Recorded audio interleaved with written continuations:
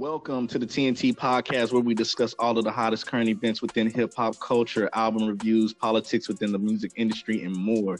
You all know me by Tellurian. I am one half of the TNT podcast, and of course, I have my brother here with me. Yes, sir. My name is Timothy. I'm the other half of the TNT podcast, and we're here with the shits. We are bringing unbiased, unfiltered, honest conversations about hip hop and the culture. So if you're sensitive about your favorite artist or public figure, go on ahead to the next podcast, but you can still follow us though. Just remember, these are our opinions, and we are only speaking on behalf of us. Thank you all for tuning in. All social media platforms will be in the description for each and every episode, so don't forget to like, follow, subscribe, and all that good stuff. Peace and love. He was waiting on somebody to do some real shit. Now he's coming in with it because he is coming with some fucking heat. That's all he wanted. He just that was his inspiration. That was his inspiration, was them two motherfuckers, because he knew something was finna go down. Yes, man. Yeah, we about to get into it. We about to get into this. Oh, I'm excited. I'm excited. I want to welcome everybody to episode, what is it, 65? Episode 65 of the TNT podcast, TNT. I am one half of the TNT podcast. Y'all know me by Timothy. And of course, I got my brothers here with me today. Go ahead and introduce yourselves. Yes, sir. This is the other half of the TNT podcast, Lauren. And yeah, man, we got a great one for y'all today. This is episode 65. Yes, sir. Yes, sir. This your boy Justin coming back again. You know, support my brothers, support the movement. TNT all day, baby. Yes, sir. Yes, sir. Yes, sir. Yes, sir. So how y'all feeling, man? What y'all been up to? Man, we good, man. We good down here. You know, we're trying to keep out. We got a little weather coming down our way. You know, little hurricane decided he want to come knock on our doors, but I think we're gonna be all right. Yeah, man. Yeah, I've been seeing the hurricane. It's definitely going towards Louisiana. I want to just send my prayers out there to everybody. Everybody stay safe. If you can get out and leave, go ahead and do that. But for everybody that can't, they're stuck, they're staying there. Just stay safe. I'm sending prayers. We've seen this happen already with Hurricane Katrina. That was real tragic. So we don't want to see that again. So, but yeah, man, I don't want to take over. But yeah, I just out processing. I've been chilling. That's pretty much all I've been doing. I ain't even been really working, just out processing. So I'm about to try to see if I can get a lot done in this week. And what's today? I got about 13, 14 days left of being an active duty military, Air Force. So yeah, I'll be completely done active duty in like 2 weeks. So yeah, actually 2 more Sundays. Yeah. So yeah. But no, I just been working, just out processing, chilling, kicking it with friends, and just preparing to move back. So yeah, I ain't been doing much, just pretty much chilling though. Catching up on music. There's so much music. So yeah, I mean that's pretty much it. Music, documentaries, shows, nothing else. Podcasts.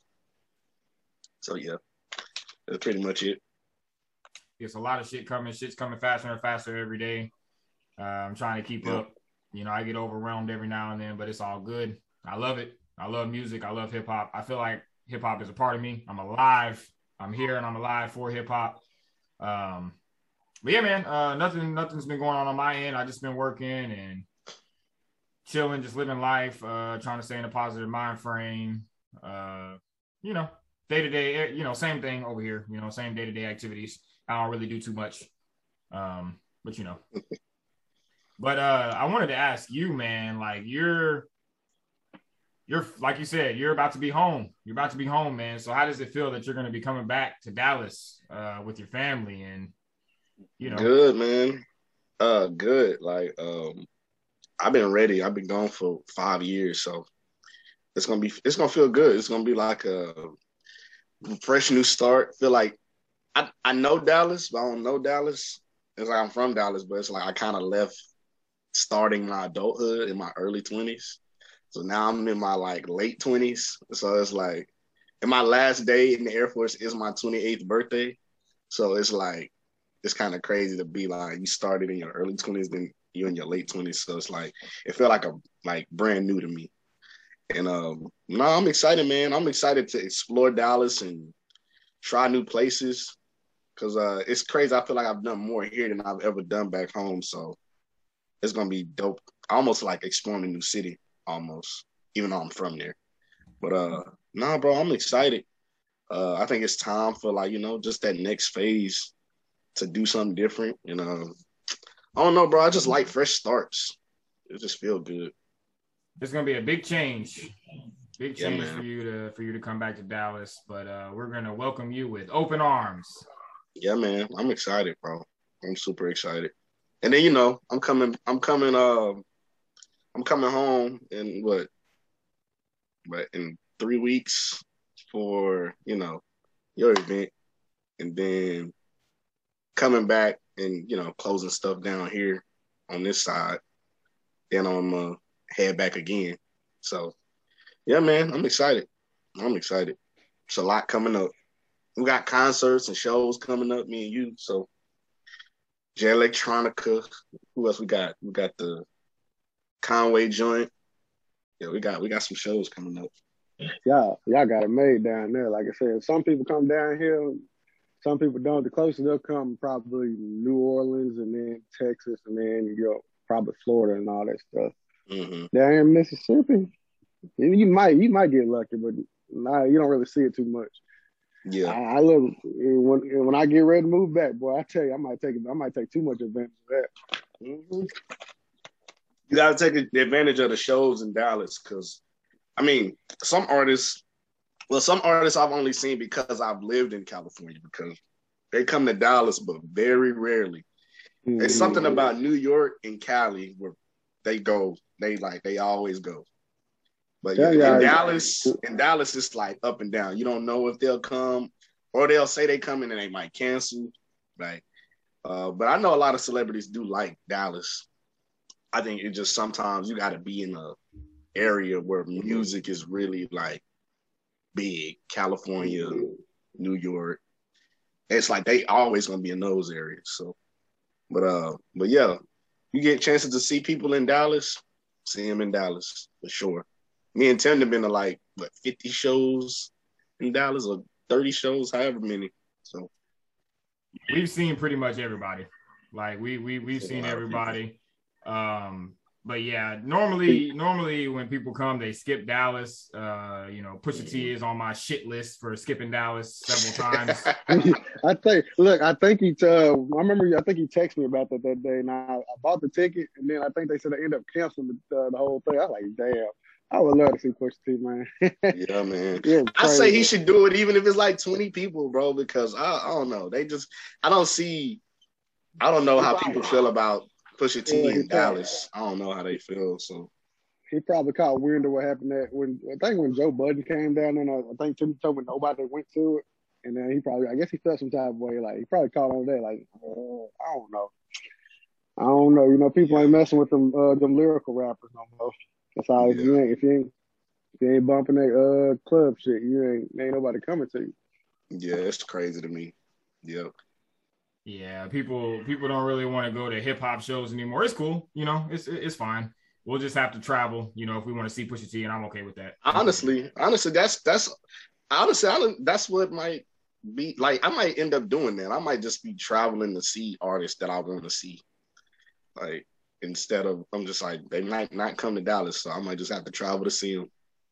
So I wouldn't mind doing that at all, actually. I wouldn't mind that. So, but yeah, man, a lot of music. A lot of goddamn music. Fuck it. Let's get to the shits. Let's get to it, bro. Let's get to the shits. You see Timothy over there shaking, boy. Yeah, he's just like, let's get to it, bro. Let's just get to it. Jump right in. Let's quit the small talk and get to the shits. Baby Keem, Family Ties. How did y'all feel about this record? Man.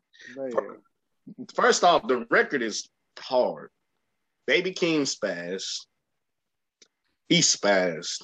Like, I had been waiting on anything with Kendrick on it.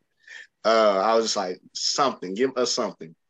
So first thing I can definitely say is the visuals. Oh my God, the visuals for this video is incredible.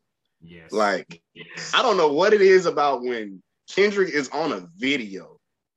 It looks like a movie. It looks like a movie camera. I don't know what it is, like, or who he's working with. It's always high production videos. I don't know if that's him, like, in the background, like, on some, like, we got to make this look right. Because every time his video, like, The God, what was the video? The God is Gangster. It looked like a movie. Like, it's always a deeper meaning or looking video as far as quality goes. And Kendrick just always go off. But yeah, I don't know what that is. I was like, Kendrick need to be, I don't know if he's going to be directing any films or what, but any type of film he's in or video, the video quality is like insane every time. So that was something that I noticed. And then Kendrick spazzing. Like, I just been waiting on a Kendrick verse. Like, I've just been like, what are we going to get when Kendrick drops something? And then, like we was talking about earlier, he was doing a lot of face covering. I don't know what that was about, but I don't know if that's just like on some like COVID, or if it's just like, I'm trying to be like, mystique and mysterious on some like MF Doom type stuff. I don't know. But I don't know, man. I am loving this time in music right now. Like, right now. Because, I don't know, bro. We need this. Especially how long he's been gone. And it's like, fam, all I got to say is we have to appreciate Kendrick, because we ain't getting no more of this, like a lot more of this, of him being in front of the camera. We're not gonna get that much of this. So yeah, man. Baby King spaz, Kendrick spaz, and he can rap, bro. He can just, man. He can rap. He's just going to improve it. Facts. You say, like I said, what we needed this Kendrick verse. And like, when I was at work, when I was listening to it, I was chilling, and then like when I was listening to it, he was spaz. But then I looked at the picture of the song, and I was looking at it. I said, "Damn, that kind of reminded me of like Kendrick Lamar thing." Cause he, Good Kid, Mad City, he was crossing everybody's face off. Yeah. And then I looked to the other side. I see a young Kendrick picture. Mm-hmm. I said, "Damn, wait a minute. Why Kendrick in this picture?" Then I looked it up, and I kind of figured out they're first cousins. Yeah, Baby King, and yeah. I was like, oh damn. I said, you know what? This fire right here. I said, and then I listened to that verse. I was like, bro. I said, why he snapping like that? I said, somebody done pissed him off. Somebody done pissed the man off, man. He coming for niggas next, bro. He's coming for niggas next. No, he got tired of being called number 2, bro. He's coming for 2 niggas next. Okay, let's get this clear. He's coming for 2 niggas next. Okay. I just want to say salute to Baby Keem, because I don't want to take all the spotlight away from him. His verse was dope. The way he was switching flows and stuff like that was dope. Wow. I always thought that Baby Keem was dope. He released Die For My Bitch a couple of years back. I thought that was an underrated album. If y'all haven't heard that yet, y'all should definitely go check that out. For sure. But I was definitely looking forward to this record, because I like how Baby Keem and Kendrick kind of feed off of each other. And there was a great display of that on this record, because the beat switches, I think, 3 times on this song. The beat switches 3 times. And I love when beat switches. When a beat switches and Kendrick comes in, you already know he's fixing the fucking spaz. So I already knew what was coming. Smoking on top 5s. Yes, I was just about to say, just say smoking on top 5. Smoking on top 5s. Fuck that album. Fuck that single. Burn that hard drive. Burn that hard drive. Kendrick is waiting for one of you to say Candyman. Why has no one said Candyman yet? Why has no one said Candyman yet? That was a line. Candyman. That was a line from 2017 on Element. No one has said Candyman yet. Yep. I'm trying to figure out why no one has said Candyman yet. I think, and I hate to bring Drake into this, but I think Drake is terrified of Kendrick Lamar. I think Drake is terrified of Kendrick Lamar. I think he's fucking terrified of Kendrick Lamar. This might be a hot take, but I don't give a fuck. We do hot takes here on TV. I think Drake is terrified of Kendrick Lamar, okay? Terrified, man. certified. That's a bold statement right there, man. I think Kendrick Lamar knew and saw that Drake's album is coming out and Kanye's album Kanye's album released today. I think he saw that, and I think he wanted to insert himself in this conversation. I think he picked the perfect time to drop this verse. I think this verse was just a little taste of what we're about to get on this, whatever he's about to do on this album. But I think he's coming for blood. And I've been saying this for the past year. He's coming for blood. Yep. He's coming for blood. There were a few moments in here where I thought that he was specifically talking to Drake. And I'm about to tell you the line that I think that he was talking about Drake. It was at the end of the song. Whenever he said, it was at the end when he was he did the little voice and he was like, I'm that guy. Stop playing. Smoking on top 5. Yeah. I'm that guy. Baby Keem came in and said, number 2 has been DMing my bitch. That's cool. I don't ask why.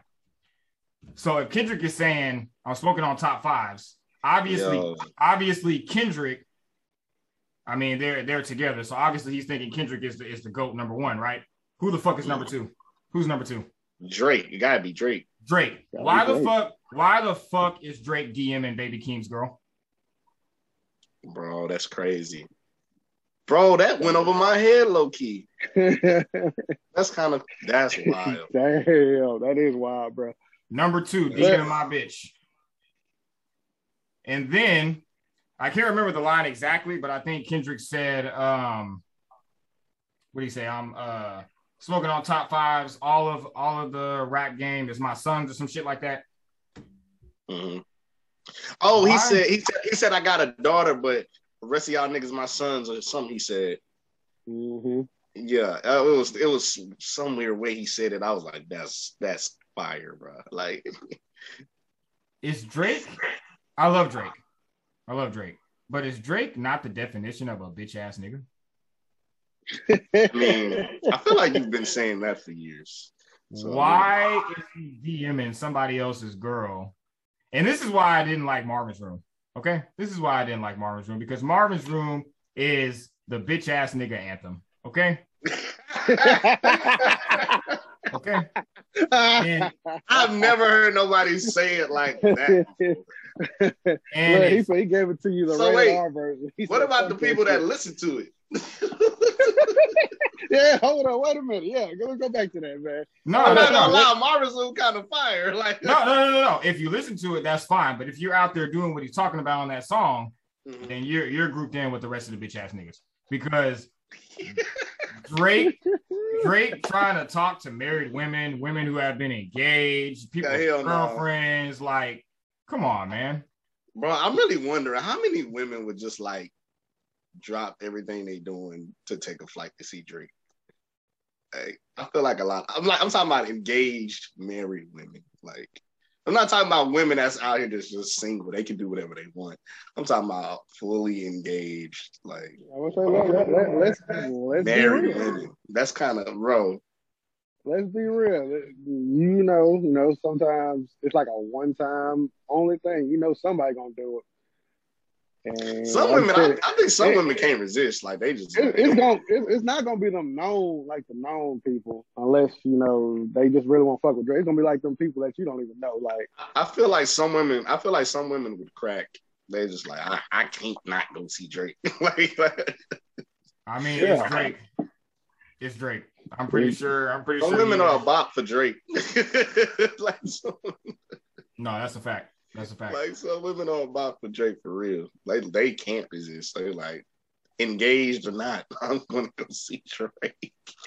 Like some women they can't resist. Like, and no, you probably got people that don't even know Drake's music, don't even know Drake make music, and they just like, hey, I'm a rapper. I got money. You try to come out and see me tonight. Packing your bags, they out there, motherfucker. That's crazy, man. If you don't know who Drake is at this point, where the hell are you living? Are you living under a rock? You gotta be living under a rock. Even things that are under rocks know who Drake is. Exactly. The worm under a rock, whatever the hell is under a rock. The worm under the rock is definitely bumper certified Lover Boy when it comes out. Yep. Definitely. Yep. But that's like being in Africa and like people not knowing who Michael Jackson is. They know who Drake is. Right. You know what I'm saying? Right. But no, Kendrick is definitely coming after that number one spot. And the only way that you get to that number one spot is to get rid of the person who's in that number one spot. And we all know who that person is. Yep. And the reason why I think Drake is terrified of Kendrick is back to the conversation that we had whenever I was talking about how he kind of inserted himself in the conversation around Damn. When Damn came out, he had the number one album that year. That was, to me, a lot of people say that Drake's run has been going since Take Care up until now. But I think there's a couple of years in there where Drake didn't dominate the year, and that was definitely 2017. Drake did not dominate 2017. Kendrick Lamar dominated 2017, and I think Drake has been terrified of Kendrick since then. He may not seem like it. I think he's made comments before about Kendrick, making it seem like like Kendrick is not on his radar, but I think Drake is definitely terrified of Kendrick Lamar. And this verse just it let me know that he's coming. He's coming, and it pretty much proved what I've been saying for a year. He's coming, and he's coming to chop motherfuckers' heads off. I'm trying to tell you right now. Yep, pretty much. I don't think that Kendrick Lamar gives a fuck about J. Cole at all. He don't. He's coming straight for Drake, and that line, the number 2 DMing my bitch, I think that was a clear shot at Drake. I think. Yep, I think so too. I think that's crazy. That was a clear shot at Drake, and I'm just excited. I'm excited, man. And we're about to get some great albums from Drake. The Kanye album came out today. So I still need to listen to that. So, I know y'all are going to be wanting us to talk about that album, but give us some time to listen to it. We got to digest it, break it down, and then we'll come back and we'll talk about it. But did y'all watch he did the third live stream? Did y'all get to watch the third live stream? I watched some of it. I didn't get to watch the whole thing, but this one seemed the craziest. It seemed like it got crazier every live stream. Yeah, this joint was in Chicago. He actually went to Chicago for this joint. He was born in Atlanta, so he did 2 in Atlanta, and then he finally brought it to Chicago. And this one looked crazier because it was like, I don't know. It looked like a bunch of craziness. Stuff was on fire. He was on fire. It looked like Kim was in there. It looked like he was like about to get married to Kim again. It looked weird. That's the part that I was about to say. This was some crazy ass shit. Seeing Kim Kardashian come out in a wedding dress. It was weird. It was crazy. Yeah, this one was definitely the weirdest one out of all of them. It still does look like an Illuminati meeting. 100%. It does. It did. 100%. I liked all the cameos. He had Travis Scott come out. Marilyn Manson was looking awkward as fuck. Yeah, that's what got me right there. I was like, what the hell is he doing now? Hold up.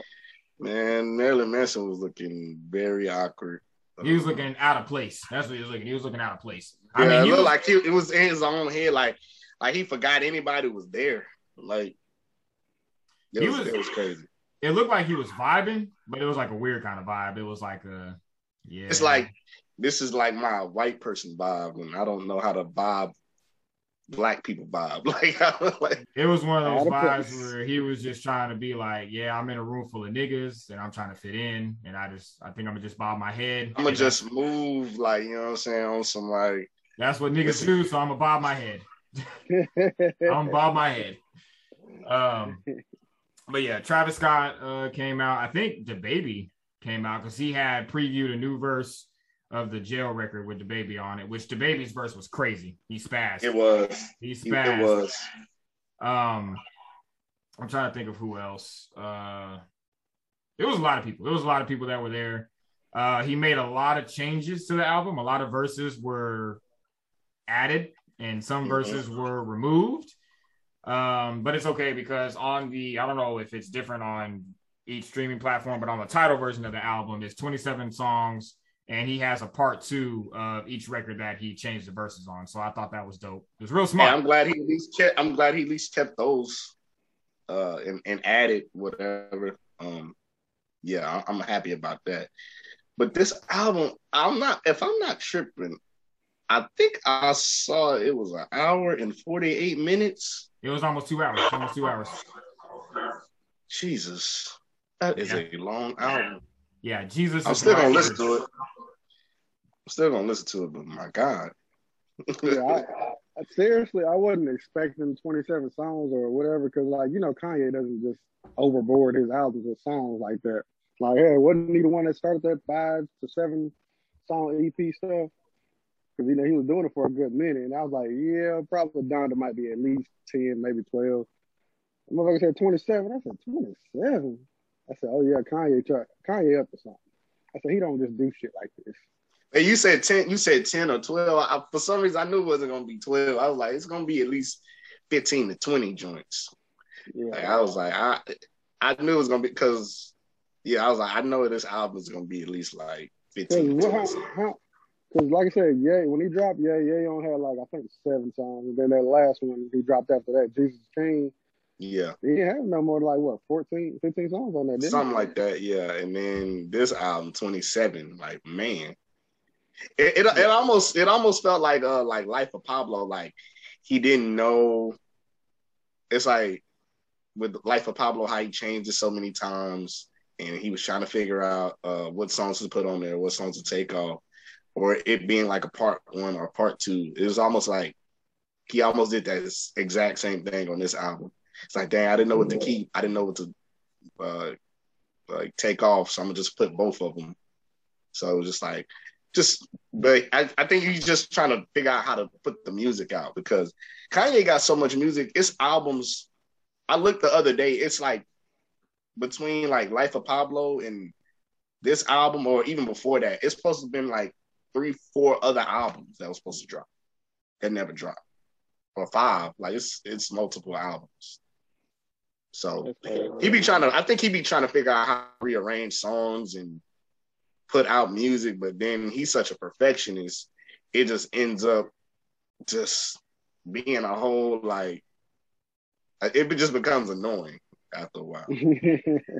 Like, yeah, so for me, I think that's how it was. Everything that you just said, I think that was what he was doing with Life of Pablo, but I can see right through the bullshit with this album. Okay. I think this was all a strategic marketing plan for him and to that come too. out. I think that too. For him to come out with an album so that he could sell records. And I think that him doing the live streams and changing up the songs and putting out part 2 versions of the songs and all that, this is about to be the new form of releasing music. So I do give Kanye a clap for that, for being for looking into the future. And seeing how the music landscape is going to be in the future. So I do applaud him for that. But all of this, inserting himself with the Drake, trying to release at the same time with Drake, doing the live streams, changing the song. This is all strategic marketing. This is all a way for him to sell more records. This is all a way for him. Even the merch, he was putting out the t-shirts and all of that, trying to get people to buy the merchandise. And then if you buy a piece of merchandise, you can get the album for an extra, for $5 instead of paying a full price for the album, so that it will count as an album sale. And then I don't know if it's true, but I saw somebody had posted where he's releasing this new tech thing where you can change the album and change verses however you want. Yeah, I think that's actually real. I think that's actually a real thing. I think they say he's charging, I think it's like only $200, and you can make Donda kind of like sound the way you want it to sound. Like, come on. No, I think that's a real thing. Come on, guys. This is a way to sell music. This is a way to sell more albums. And I just read he's number 1 on iTunes already after the album just being out a short period of time. He's already number 1, like, on iTunes already. Yeah, he should be number 1. Influence he got, man. That's the influence he got, bro. Kanye has that effect. He's already number 1. And like I said, he got a crazy mindset, but like his mindset works to what he's working towards. It's like all strategic. I see it on social media. Like, why is Kanye doing this? Why is Kanye? I said, if y'all understand his music, understand how passionate he's about music, even if he go about it the weird way, it's like something he likes and it's gonna come out great. Like, I can already tell a lot of people gonna be talking about it. I was like, yeah, y'all just don't understand the man. Like I said, he went through a lot. And y'all are trying to like just use that as like his crutch. Like, we're gonna talk about it because of what he went through. I'm like, but he's using it as like an inspirational thing. He's trying to, like I said, create art, like he always do. If he come out doing it crazy, It's just showing how passionate what he do. Like, you don't see that much. He is Kanye. Kanye's been crazy since before College Dropout. But not crazy, but he been the same person. It's just when he got bigger, it amplified it. Really, everything is just amplified. You know what I'm saying? Yeah. Big somebody gets, it just amplifies. Like money. Money amplifies who you already are. It don't make you different, really. So, with all that being said, though, I have a question because I do think that he was very smart with putting this together because obviously we talked about it here on the podcast before. Artists like Travis Scott, for example, when he put out Astroworld, he was trying to sell it in bundles, and that's how he was able to do all those numbers the first week whenever he was doing the bundles. And then they changed the rules so you can't do bundles anymore because it's kind of cheating in a way. So I think, but really, who cares? Like, you know what I'm saying? Like, hey, yeah, they care because I remember Nicki Minaj spazzing the fuck out that week, bro. Yeah, she still shouldn't care because her album wasn't as good as Travis, so she shouldn't even know. Her album was not as good as Travis at all, so she took that L. She lost. I'm sorry. Yeah, no, I agree with that. I agree with that, and I feel like, you know, in this streaming era where album sales are kind of becoming obsolete in a way, I think you have to figure out how to sell your album. I mean, it sucks, but you got to figure out how to sell your album. And I think Kanye, he's figuring that out. And I think with what he's done, it's going to change how people put out their albums in the future. So I think we just saw the first glimpse of that. So that's dope. But I have a question. Because while I'm saying that I think that this was all a marketing tactic, I've been seeing the conversation float around that Kanye needs Drake. He needs Drake. And I think that's why he tried to put out his album at the same time as Drake to kind of recreate that thing between him and 50 Cent from 2007. Because that's the easiest way that he's going to sell records, and he'll do it quick. And I think right now we're in a time where anybody that stands next to Drake, or if you're releasing on the same day that Drake is released, and if you're doing a feature with Drake, whatever you're doing with Drake, Drake is going to boost you just because he's Drake. So that's a thing. Yeah. Do you guys think that he wanted to release the album at the same time as Drake because he thinks that it will help his album sales, or do you guys just think that he really wanted to just release with Drake, just to release with Drake? I think he was being paid. I think it could be a mixture of both.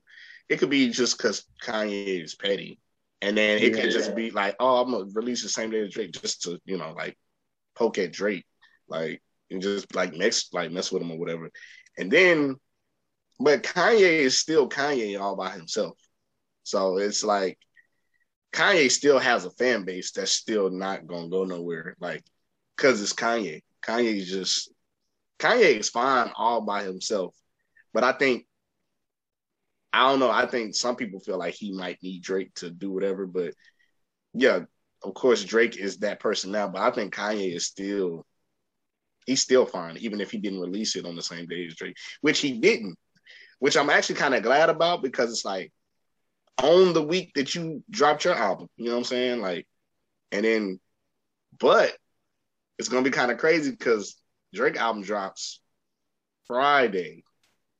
So that it could go from like this week is like, oh, Donda. And then when Friday hit, Certified Lover Boy was like, yeah, like, you know what I'm saying? No, when Friday get like pushed to the side for like, what is it? It's Sunday. It dropped today. Sunday. I'm telling you now, when Friday hits and Certified Lover Boy comes out, Donda is dead. I'm telling you right now, it's dead. It's done. Nobody. That's crazy to me. Nobody's gonna talk about it. But so, no, I think Kanye is fine all by himself. But I think he might either just be, you know, messing with Drake because of this whole thing they got, or it could be doing something for his albums too. But yeah, man, I actually kind of am happy that he didn't release it the same day as Drake, because I feel like Drake would have owned that day. I mean, people would have listened to Donda, but it wouldn't have probably got the attention as Certified Lover Boy. So, but yeah, I think Kanye is Kanye all by himself. He's still fine. Like, I think even though Drake is bigger, it still don't take away from who Kanye is and his artistry and his album sales and none of that. Not saying they might not be as big as Drake's, but it still don't take away from Kanye. So that's what I think. I don't know if I can see Kanye. Jesus is King did 264K first week. I think with everything that he's done to lead up to this album, he can't do anything less than 350. He can't do anything less than 350. So I have him doing 350 the least, 550 the most. But he can't do anything less than 350. If he does something less than 350, then it's going to be looking pretty bad for Kanye West. It's looking pretty bad. Yeah. Nah, real talk. I believe it. Because, it's Kanye. Yeah, and you know, I agree with you when you're saying that right now is Drake's time, but Kanye is such a legend that he's a legend, though. I think if he does less than 350K, I think that's gonna kind of signify a shift. And I mean, Drake is already that guy. He's already that guy, but if Kanye does less than 350K, I think it's done. Like Kanye, just move on to other things. Go ahead and work at Gap, do clothes or whatever. Go ahead and move forward from music. He's still not gonna be done with music though. He's still gonna release something eventually, but yeah. Yeah, man. At that point, he probably just really gonna be doing it for the love of music. Like and I still listen because it's Kanye. Hey Tim, so like when you're talking about like as far as like the 250, the 550, you talk about like units as a whole, or in a week, in a week, like first week, the first week sales, yeah, first week. I mean, yeah, because the average number for like Drake is like what be up in the 500s first week most of the time. No, Drake hasn't done anything less than 700K since 2013. Drake is doing 700K. Let me rephrase that. That's gonna be tough for him because I don't see that either. I love Kanye, but I don't see. I probably, like I said, the most 35, well, more than that. Sorry about that. About 250, 300K first week. Hopefully more because it's Kanye, but it's gonna be tough. It's gonna be tough getting to that 700 mark. Like that's tough as shit. Yeah, I don't know Kanye doing a 700. If he does, that would be. I'd be like, oh wow, like that's this Kanye. I like they really wanted Donda. If that was the case. Yeah, because like I said, he pushed it back so much, and that's gonna affect a lot too. Like you kept pushing it back when you should have just dropped it. The first time you claimed you were gonna drop it, and you just kept pushing it back. Like I understand you might want to rework stuff, and you want to make it perfect, but I notice a lot of people complain about time, like how time frames is with people. Like some people talk about why the hell you wait 5 years just to drop an album, and you one of the top rappers and stuff. And like I said, I can see if that might affect it. And like I said, Drake can just do that. He can wait 30 years from now, and he'll probably still sell out. And that's asking a lot. But yeah, with Kanye, the only way I can see Kanye I don't know. I still don't know if he'll just sell like that. Yeah, but it's the way he dropped the album. The way he dropped the album, I think that got people's attention though. Like, oh, let me sneak drop the album, so that's gonna make people want to listen. So his sales might be pretty good. We're gonna see. We're going to see by the week, really, he got up until low-key Certified Lover Boy, low-key. Like, he don't even really got a whole week. He really got to Friday. Yeah. I have him doing 350 the least, 550 the most. That's what I'm saying. Yeah, I can see that. I can see that. Like Kendrick said, y'all got a couple days to get y'all shit together. Yeah, he definitely doing more numbers than Jesus. Jesus is King. He's definitely doing more numbers because the track list, the people that are on it, he doing more numbers for sure. And then Drake, if Drake does anything less than 700K, it's going to be time for him and his team to go and reevaluate because Drake shouldn't be in the business of doing anything less than 700K. Okay, let's say you putting Drake on a pedestal right there. Damn. So what if he do 500K? Yeah, I was like, him and his team are going to need to go reevaluate, because I think when Drake releases an album, I think he tries to go for 1 million in the first week. And I know for a fact that when he doesn't do 1 million in the first week, I know Drake gets upset. I know he fucking gets upset. I know he sits at home and he's like, fuck. So I think personally, if he does less than 700K with this album, he's about to give us a full pop album for his next album, because that's going to piss him off. That's going to make him so mad. Oh, yeah. He's going to give us he's going to give us an album full of Hotline Blings, the next album, if he does. Yep. He's going to be like, forget this rapping. I'm going straight pop on y'all.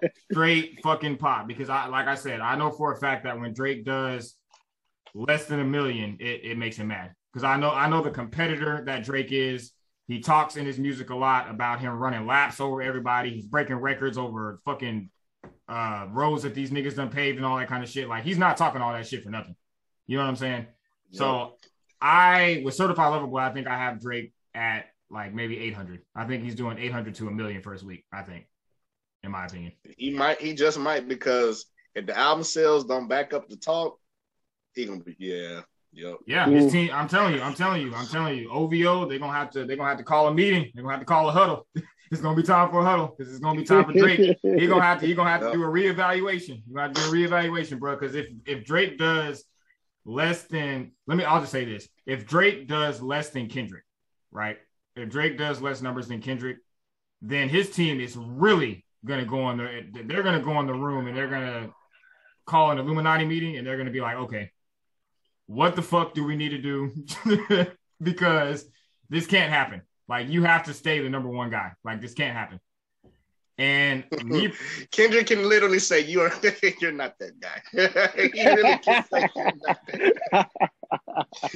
Kendrick can really say that. Yo. Look, I'm trying to tell you. And I think not that guy, my boy. Not no more. No, not man. No more, Aubrey. No, man. And I'm gonna be honest with you. I think that Kendrick is going to outsell Drake. If it's not by a lot, I don't care if it's by 20,000. I think he's gonna outsell Drake. I do. I think so too. People want this Kendrick music, bro. And Kendrick, man, that's crazy. Kendrick is probably about to sell like crazy, bro. Do you think people still want the Kendrick versus Drake back and forth? You think people still want that? They always want that. Yeah. Honestly. Yeah. I mean, like I said, some people don't care too much for it, but I don't know. I feel like people that is into this rapping, like they want to see who gonna outdo who. Especially if it's like the top people. Like, yeah, we all seen Drake kind of pick bones with, like, little lesser folks, say what he has to say. But then you got Kendrick, which is like either right there next to you or a little bit above you. And like I said, it's going to be monster versus monster. Like, who's going to win this one? I think a lot of people will like that. Yep. Want that. We'll want that, because I want it, because I still feel like it's unfinished business right there. It is. It is. Oh, yeah, it's definitely unfinished business. I mean, what did Kendrick say in that freestyle? He tucked a sensitive rapper back in his pajama clothes. Yeah, I think. Bruh. And then look, it's crazy because everybody like, man, that was just light work. I said, light work? This nigga made 4 songs after he said that shit, and it still didn't touch Kendrick's verse. Come on now. I'm top 5. What do you say? I'm top 2, but I'm not 2. Like, yeah, it's light work with Drake. Man, Kendrick still got that nigga shit. Yeah, man. It's a crazy time right now. Yep. I don't know what's gonna happen, but I think the real competition here is Kendrick and Drake. We can talk about Drake and Kanye all day long. Kanye's from a different era. Kanye's an OG now, so at this point, Kanye just need to make his sales, make his money, and keep it pushing. I think Kanye is competing. He wants to be in that circle of like, oh yeah, I'm still the best OG. Like he wants to be in that, but it's okay if he's not, because Kanye is a GOAT. Like, that's just period. He's a GOAT. He just wants to be the GOAT, even over the newer GOATs. Like, he just want to be the GOAT, period. I feel like Kanye kind of wants that Michael Jordan, Mount Rushmore type of feel. Like, when he's gone, and y'all still talk about rappers. Y'all still can't put them, like I said, you see LeBron can't get over with Michael. Sure, why not? But I think he wants that type of feeling, like when you talk about somebody, you're still going to talk about Kanye before you talk about these young heads. Yep. So like I say, it feels like it's a competitive spirit, and he just want to be considered the top before it's all said and done. Mm-hmm. He wants his own Mount Rushmore. I think in his mind, I think in Kanye's mind, he thinks he's like, he's older, but in the rap competition, in his mind, he's like in his 20s or 30s. Like in his mind, like he's there. I mean, he's making music and it's still selling. But I'm saying, I think he wants to be still like in that Drake, Kendrick conversation. And I'm just saying, it's okay if he's not. Like, you can still be that OG that makes music and still sells, even if it don't sell as much as a Drake or a Kendrick or like a Cole or whatever, like whoever. You can still be Kanye, like just by yourself. You still like in an arena by yourself that's like still nobody's in your lane. Like there's still people that are not in Kanye's lane. Even if they out rap him, they not the artist that Kanye is. Like it's like whatever. But I think he still want those sales. Like he's like, I still want to outsell Kendrick. I still want to outsell Drake. He's not going to outsell them. Yeah, he's not going to outsell them. And you know, like we always say here, numbers don't necessarily matter, but I think when you start talking about, it matters to him though a little bit. It still matters to him a little bit. You know, for us, we just want all of them. You know, we just want good music. But for Kanye, hit sales and him outselling stuff makes him. I think it makes Kanye feel a way about himself being over like a Kendrick or a Drake. To him, it matters.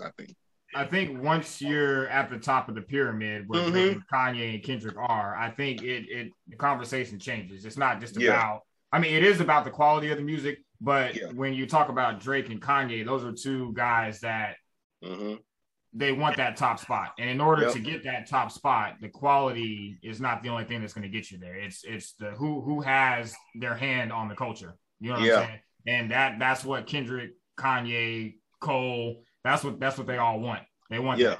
And it's a high, I think, for some people. Like, and Kendrick has been at that top. Like, he's just like, he don't want to come down from it. It's like a high he don't want to come down from ever. Like, he always wants to be number one. Like, every time, if it's clothes, if it's music, if it's fashion, if it's a film, Kanye wants to be number one every time, whatever it is. And I don't necessarily think that it's a high. I think it's more so, in order for you to be considered the greatest of all time, it's like we talk about checking boxes. There's these things that you have to have in order to be considered the greatest of all time. Just being a lyrical miracle guy is not going to make you the greatest of all time. And Drake knows that. Kanye knows that. Kendrick knows that. You know what I'm saying? So I think the numbers conversation, you know, I don't really care to have it. But when we're talking about guys like them, as much as we don't think it's important, it is important. It is important because it kind of lets you know where you are within the culture, what brackets you're in, where you're at, and all that kind of stuff. And I think that Kanye, he's always been that guy, like you said, like he wants to be Jordan. He wants number one spot in everything. He wants number one spot in everything. And Drake is that guy right now, and I think everybody. I don't necessarily say that people are tired of Drake being number one. I think people are just like, I want to be number one. Like Kendrick wants to be number one. Kendrick wants to be number one, and he will be number one. Yep. So this is gonna be the next few weeks is gonna be interesting to see, because I think we're gonna get Drake on the 3rd, and then I think Kendrick is gonna come shortly after that. I think Kendrick is coming right after that. Bruh. And we're gonna see who the real king of this shit is in the next couple of weeks. So I feel like I feel like it might be Kendrick. We're gonna see. Yeah, man. This next few weeks about to be crazy. Yeah, it's about to be crazy. This is beautiful. That's all I can say. I love it. I love this. I love this. Hip hop is snapping. Yeah, man. It's alive and well. I'm loving it, bro. I'm loving it. Mm-mm. Yeah, man. I'm loving it. But what y'all been on? What y'all been listening to? Like, I just got off that Belly album. That was pretty. I like that. I never actually listened to Belly except for that one song he dropped with The Weeknd a long ass time ago. Mm-hmm. And then I see Timothy. He shared it. I said, "Damn, I forgot Belly dropped the album this week." Mm-hmm. I went ahead and listened to it. You know, it was pretty good. I liked it. Yeah, Belly. That's about really it. Other than that, yeah. As far as the rap goes. I don't know if y'all saw I read something, I think it was yesterday. Nas was saying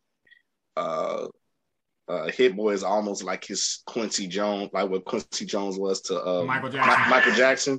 And I think they're gonna try to do a King Disease 3. I was just like, oh, they gonna probably keep this going with these albums. I hope they do Hit Boy's energy right now. Like I'm really loving Hit Boy's energy. Like his work. Oh yeah. It's speaking for itself. Oh yeah. But I wanted to talk about the Belly album. Belly is dope. What I like about him is he's real slick with his bars and he's witty. I think he's one of those guys that's like, you listen to his music and you don't think that he's like a lyricist, but he actually is a lyricist. Like he can rap. Yeah. He can really rap. And he's very, very diverse. He can give you a record with Nas and he can turn around and give you a record with The Weeknd. With The Weeknd, yeah. With The Weeknd, he can turn around and give you a record with one of these younger rappers. I think he's dope. I think he's really dope. I need to finish listening to the new album that came out. I ran through it like one time, but I need to listen to albums more than once for me to be able to judge it. So, but yeah, I'm gonna give that some more listens. That's one of the albums that came out that I've been listening to. And I do agree with Justin. Hit Boy is really on a run right now. He's on a run. Yep. Nas, Big Sean, Deep Reverence is one of my favorite records that's been just in general, not even just from Big Sean, but it's one of my favorite records that's been released in the past couple of years for many artists. So salute to Hit Boy. But while I say that, The Alchemist is out here. Oh yeah, The Alchemist is great. Okay, that Hit Boy mission right there. Hit Boy is on the run, but The Alchemist is out here fucking bodying shit. Okay, because he is, man. He Alfredo, really is, he had. Salute to Nas because King's Disease won the Grammy, but Alchemist had 2 albums that were up for Grammys last year because remember he produced on Jay Electronica's Written Testimony. He produced on that album. Yep. That's a great album. I like that album. Freddie Gibbs' Alfredo was nominated. Yeah, Alfredo is one of the best albums I've ever heard. Yeah. Alchemist is also on a run because last year Price of Tea in China came out. Boldy James. That album was fucking phenomenal. Conway the Machine, Lulu. That album came out last year too. This year, Bo Jackson, Boldy James released another album. I just thought about something when you said Lulu. Do you know where that came from? Lulu? Do you remember it just hit me right now. Do you remember in Paid in Full when what was his name? Ace was getting like the he was getting the drugs from the dude. Like he went in his house, and then like the one time he went in his house, like dude was dead because he was pretty much selling the bricks for him. Right. That dude's name was Lulu. Like it literally just hit me. Wow, I didn't even think of that. I was like, yo, that just hit me. That I was like, Lulu. I was like, oh snap, Paid in Full. That's crazy. Ace selling the bricks, and like when he came back, Lulu was dead, and then he met the dude in the little, I guess the restaurant. He was like, I used to work with Lulu. He's like, I found him dead, blah blah blah blah blah, and like I was like, oh snap, that really just hit me just now. That Lulu was the dude that Ace was getting the bricks from. The what was he from? Like somewhere overseas, either Colombia or whatever, but he was pretty much his plug to sell the drugs or whatever. That literally just hit me now, like, oh, Lulu. Like that's crazy. You got a little skill on there, something what you're talking about. I think that's pretty much a coke, like drug type reference type, like Lulu. Like I was like, oh, that's crazy. That's crazy how they be putting that together. Griselda, they some them niggas is them niggas is oh man, that's crazy.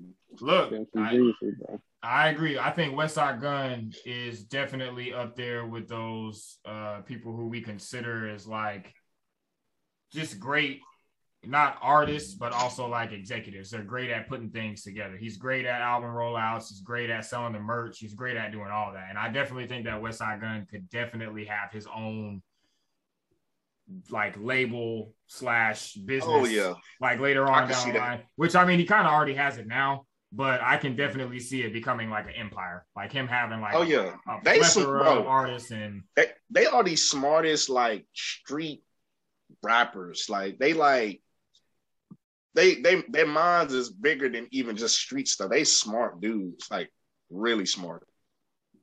Yeah, I agree. But yeah, that Lulu thing is like, but yeah, if y'all go back and watch Paid in Full, go back and watch it and catch like you'll see when they say Lulu or when he says Lulu, you'll be like, oh, this is crazy. Yeah, I didn't even catch that. That's crazy. But yeah, so Alchemist did that album. He did Haram this year with Arm & Hammer. Like I said, Bo Jackson, Bodie James just dropped his album with Alchemist. And I feel like I'm forgetting something, but Alchemist has been on a run too. Been spazzing, bro. Salute to him because he's out here doing a lot of shit. And he's been a mastermind since since he's been working with Eminem, and he's been doing shady stuff. He's been a mastermind ever since then. So salute to the legendary Alchemist. Yes, man, salute. But what other albums have been? Let's see what other projects. I think I got some on my phone. The Plugs I Met Too, that was great. That came out this year. What else dropped? The Off Season Cold that dropped. That Sky Zoo still in rotation. Oh yeah. Who else? At Lloyd Banks. That's another album that's came out this year that's still in rotation. The Tyler the Creator album we was talking about. That's in rotation still. How are y'all feeling about the House is Burning by Isaiah Rashad album? I like it. It's not his best lyrically, but it's still good to me. Like how did y'all feel about? I'm gonna need to get another rundown through it because I listened to it at work at the first time, but I need to I just want to sit down and just listen to it because, like I said, I can't give you too much on it right now. But once that second playthrough goes, then like I said, I can probably give you my intake on it. But like I said, he was on there doing his lyrical shit. Like I was liking that. Like I feel like to me I feel funny about it because I feel like if you're real high, like you get real fucking high and listen to it. You be chill as fuck. Like that album is real cool to get high to, bro. Yeah, it's a mood. Like, it's a mood album, I would probably say. Yeah. Yeah, and that's what I enjoy. I enjoy albums like that where it's like a mood where like it just puts you in a mood. Like man, it's a calm ass mood. The music good. Man, it's definitely a vibe type album. Like you just play the whole album and just kind of vibe. But not to like tell what you think. Did you think it was like? Like how do you feel about the House is Burning album? The more and more I listen to it, the more I like it. It is an album that you can just cut on and vibe to. I've listened to it quite a few times now, and it grows on me. It grows on me more and more every time I listen to it. I'm a bigger fan of Sylvia Demo, and that's his best project to me. The Sun's Tirade is hard. Yeah, that album is hard too. The Sun's Tirade. Yeah, the Sun's Tirade. I think what's interesting about The House is Burning though is you really have to kind of get into the backstory of what all went into him making this album. He went through depression and all that type of stuff. He was at a low point. And I think once you kind of understand where he was coming from whenever he made this album, I think it just makes it that much better.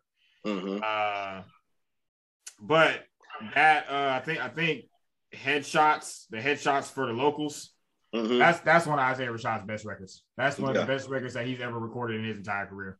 Yeah. Him and SZA, they always make gold together. They need to drop an album. Yes. I was just about to say that. They need to drop a whole project together because every song that Isaiah Rashad and SZA have together is gold. It's all of them. Magic, bro. West Savannah, Stuck in the Mud, they're all golden. What else? The record with Lil Uzi. I was kind of It was all right. I watched the Breakfast Club interview that he did where he kind of explained how that song came together.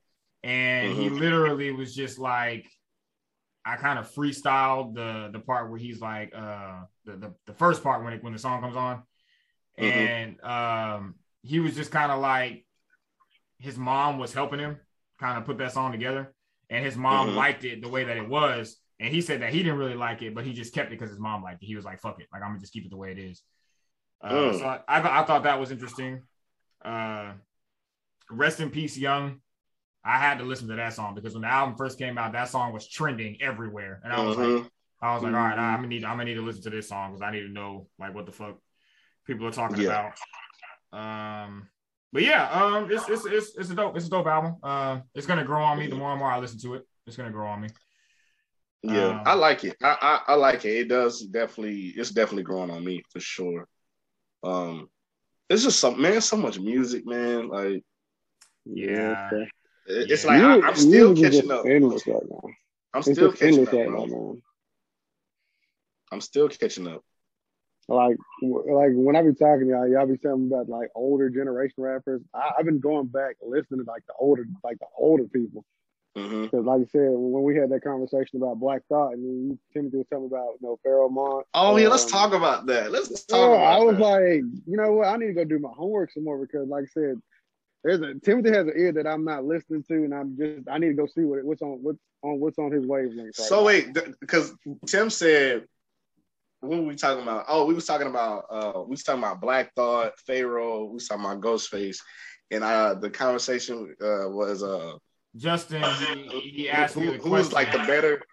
I think you were saying who was the better storyteller. Well, no, Justin. So Justin asked me the question. He said, "Who could go bar for bar with Black Thought?" That was the first question. But Black Thought. Like, if y'all, Who could go bar for bar with him? If y'all could choose any rapper, who would y'all put up? It probably would be Pharaoh. It probably would be Pharaoh or. Then Ghostface. Ghostface probably could too. I'm not gonna even lie. Ghostface is nice, bro. And I think Tim might be right on the storytelling part because I was like, I'm not saying Black Thought isn't a great storyteller because he can tell stories. It's just he hasn't displayed it as much as Ghostface, but Ghostface is the king of this storytelling, like rap. Like Ghostface is literally a goat. He's a goat. There's a lot of great storytellers in hip hop, but the only other person that I think can kind of tell stories like Ghostface is Scarface, and that's why I have Scarface on every single one of my lists because Scarface is one of the greatest storytellers. Scarface is great. I'm putting him right after Ghostface, but no. To basically answer, where would you put Biggie as far as storytelling? Yeah, let's see. I would say he's at least in the top 10. Yeah, he's definitely a top 10 storyteller, but I don't think I'm putting Biggie over Nas. I don't think I'm gonna put Biggie over Nas. Oh no. Not over Nas as a storyteller. No, I'm not putting Biggie over Nas. I'm not putting him over Ghostface. or Ghostface. I'm not putting him over Ghostface. No. And I don't even know if I want to put Biggie over Scarface, to be honest.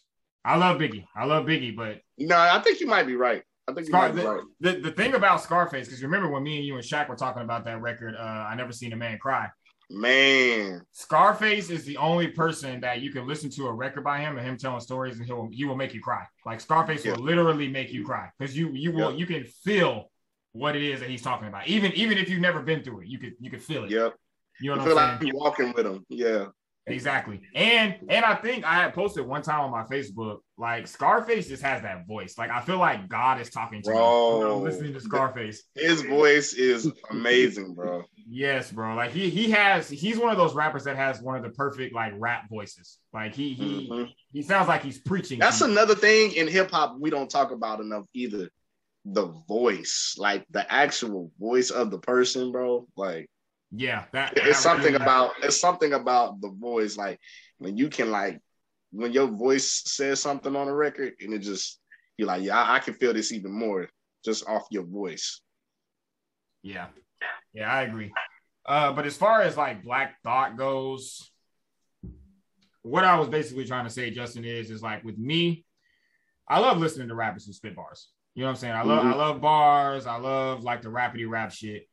But whenever I listen to rap, I'm really listening for concepts. I'm listening to how you put your bars together. I'm listening to technicality. I'm listening to different flows. There's plenty of rappers that just rapidy rap, but their albums are trash. There's plenty of rappers that are like that. And I'm not saying that about Black Thought, but for me, when I listen to Black Thought, I'm more so talking about like his solo projects, because again, like with Black Thought, you have Black Thought and then you have the Roots. And the Roots, they've been around since like 92. Yep. So if you go listen to the Roots albums, that's more so Black Thought doing the storytelling thing. If you listen to that's his more conceptual albums. Yeah, that's his more conceptual albums. But when you listen to his solo albums, and again, this is no offense to Black Thought. Black Thought is one of the greatest lyricists, one of the greatest rappers of all time. I'm not going to argue if somebody says he is the greatest rapper. But the problem with me is that his solo albums, they didn't really have high replay value for me. Like the album that came out last year, I didn't have it on my top 10. I didn't have it on my top 10 albums. And if you look at all the albums that I had on my top 10 last year, it was all conceptual shit. It was Sky Zoo releasing an album about Black fathers. It was Blue in Exile. I don't know if y'all ever listened to Blue, but Blue in Exile released an album called Miles, where they were doing a play off of Miles Davis. Miles Davis. Miles Davis. The jazz trumpet musician. Yes. So he made so the album is called Miles, and basically he's rapping over a lot of like jazz, like a lot of soulful stuff. And then Miles Davis is a GOAT. Like, man. Yeah. So like y'all gotta watch documentaries on that guy. That guy was 100%. So for me, my ear when I'm listening to rap is a little bit different. I'm listening to like references and just a bunch of different shit. Like for example, Ransom last year had a record, and he made my top 10 list last year. Actually, he made my top 5. But he has a song called I Am Legend. And basically in the song, he's talking about like, you know, what if this never happened? What if Will Smith never did this and became a legend? What if, you know, so and so, like, what if? And he had taking something away by still saying that they would still, or would they be a legend if this was taken away? Like, if this wasn't there? Right. Okay, that's pretty deep. Right. And in the song, he has a line where he said, what if that skinny nigga from Marcy never made it? Skinny nigga from Marcy, Jay-Z, Marcy, Brooklyn. Jay-Z, what if that skinny nigga from Marcy never made it? So that's the type of shit that I'm listening to. The type of shit that the regular rap fan won't pick up on. That's the type of concept, literally like a not bars, but just not complete, just bars, like content, just a whole thought process behind, like you just said, like content, content, concepts, like a whole like movie in a sense, like. Right. And so that's why I'm saying, like, when I think of Black Thought, like, yes, he's a great fucking amazing lyricist. Like the shit that he be saying is shit that a lot of people can't say. But when I say that Ghostface can rap with him, Ghostface can spit like that, and he could tell stories. Yep. When I'm saying Elzhi can do that, Elzhi, like, I don't know if you've ever deep dive into Elzhi's catalog, Justin. But almost on every single Elzhi album, he has a song where he does like an acronym. He's breaking down the acronym. Like on the Preface album, he has a song called Demons. And he's breaking down like D is for whatever, blah, blah, blah. And he's breaking down the word. And on the last album that he came out last year, he had the acronym GOD, where he's breaking down the word GOD. Like what do you worship? Do you worship gold, oil, and diamonds? GOD. That's going against God. So like rappers that do shit. Exactly. That's a bar. Exactly. Oh, that's a bar. And he does that. He has a song like that on pretty much every album. Like he did one for Demons. He did one for God. He did one for Friends. Friends on the Jericho Jackson project, where he said a friend is a fake rival, something. It was something crazy. He broke it down. It was something fucking crazy. But MCs who do stuff like that, or when Nas made Rewind, or I Gave You Power, shit like that. You know what I'm saying? Like that's what I'm listening to. That's why I'm saying, like, not saying that Black Thought can't do any of that. I'm just saying that, I don't know, man. Like those, yeah, he's got to show more proof. He's gonna have to prove it, because like from what I've seen from him, like the Roots albums are dope. Like the Undone album is one of the greatest albums I've ever heard. Like that, the way he told that story backwards, that album is a classic. I don't give a fuck what nobody says. That album is a classic. But Ghostface has 10 plus albums of top notch storytelling that he's done every which way possible. You know what I'm saying? Mm-hmm. You're gonna have to step it up if you want to tell stories like Ghostface. I'm sorry. Yeah, that's facts. That's facts. Even Elzhi with the acronyms. Like rappers don't really do the acronym thing. I don't know if any rapper has been able to do an acronym song like. I think that's his thing. Like I think he owns that lane of rap, like breaking down acronyms like that. Because I don't think that many rappers break down acronyms like that. Exactly. Like there's Cream by like Wu-Tang, but that's one acronym, and then there's Snitch by Pusha T. But I noticed Elzhi does do that more like as his thing. Like, yeah. And even with Pharoah Monch, like, just another goat. Yeah, man. Like, and the thing about Pharoah Monch too is, like, when you really get into his catalog, he's one of those guys that's just like Scarface and Ghostface, where they don't have any bad albums. Like Pharoah Monch has no bad albums. Oh yeah, no, he doesn't at all. He doesn't. But I mean, I'm not mad. I'm not mad at anybody who says Black Thought's the GOAT. I'm not mad at anybody who says that's the GOAT to me. It's like I said, I wouldn't argue. Somebody said Ghostface was the GOAT, Nas is the GOAT, Andre 3000 is the GOAT. Like if they said Lupe was the GOAT, like I wouldn't turn that down. I wouldn't deny it, because Lupe got great storytelling. He can rap. He can do mural stuff, and then he can do a whole story. Like because mural is just him rapping, snapping like on some Black Thought type stuff, and then he got millions of storytelling songs. I think it all just. The beautiful thing about music is, like we said, it's subjective. It's subjective, yeah. Whatever you want to hear. If you want to just hear rapidy rap, niggas spitting bars, and then, or if you want to just hear stories, I mean, there's a lane, like we said, there's subgenres of hip hop, and there's just it's hip hop. You know what I'm saying? It's just a bunch of genres. That's what I like about rap, because rap is like you making your own book, like your own vocal book. And then you just letting somebody else read it through your words, through your soul. Gotta love it, man. Yeah, man. Yeah. Or you could be on some 5% knowledge, like on some Jay Electronica, Wu-Tang, or you just want to spit knowledge all day. Like, and I like that. That's like some of my favorite type of hip hop. That like knowledge 5% talk. I like that. Like I love that.